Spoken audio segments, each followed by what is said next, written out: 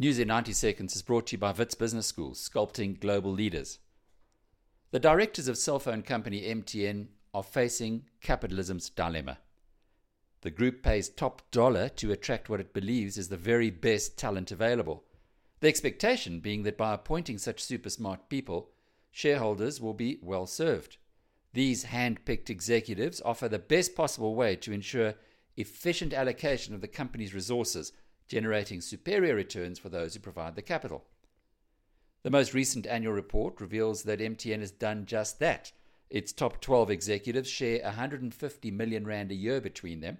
That's a cost of 12.5 million rand each to shareholders, just over R1 million each a month, or 6,200 rand for every working hour.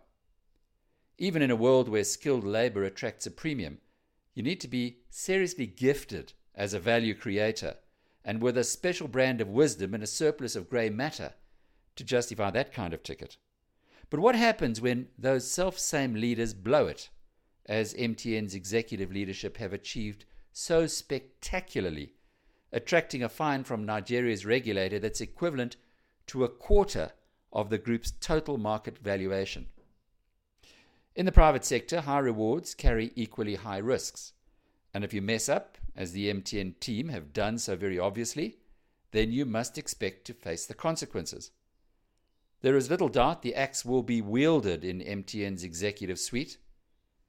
But the corporate world being what it is, you can also bet that those who leave won't depart with empty pockets. Doesn't seem right, does it? I'm Alec Hogg. More on biznews.com.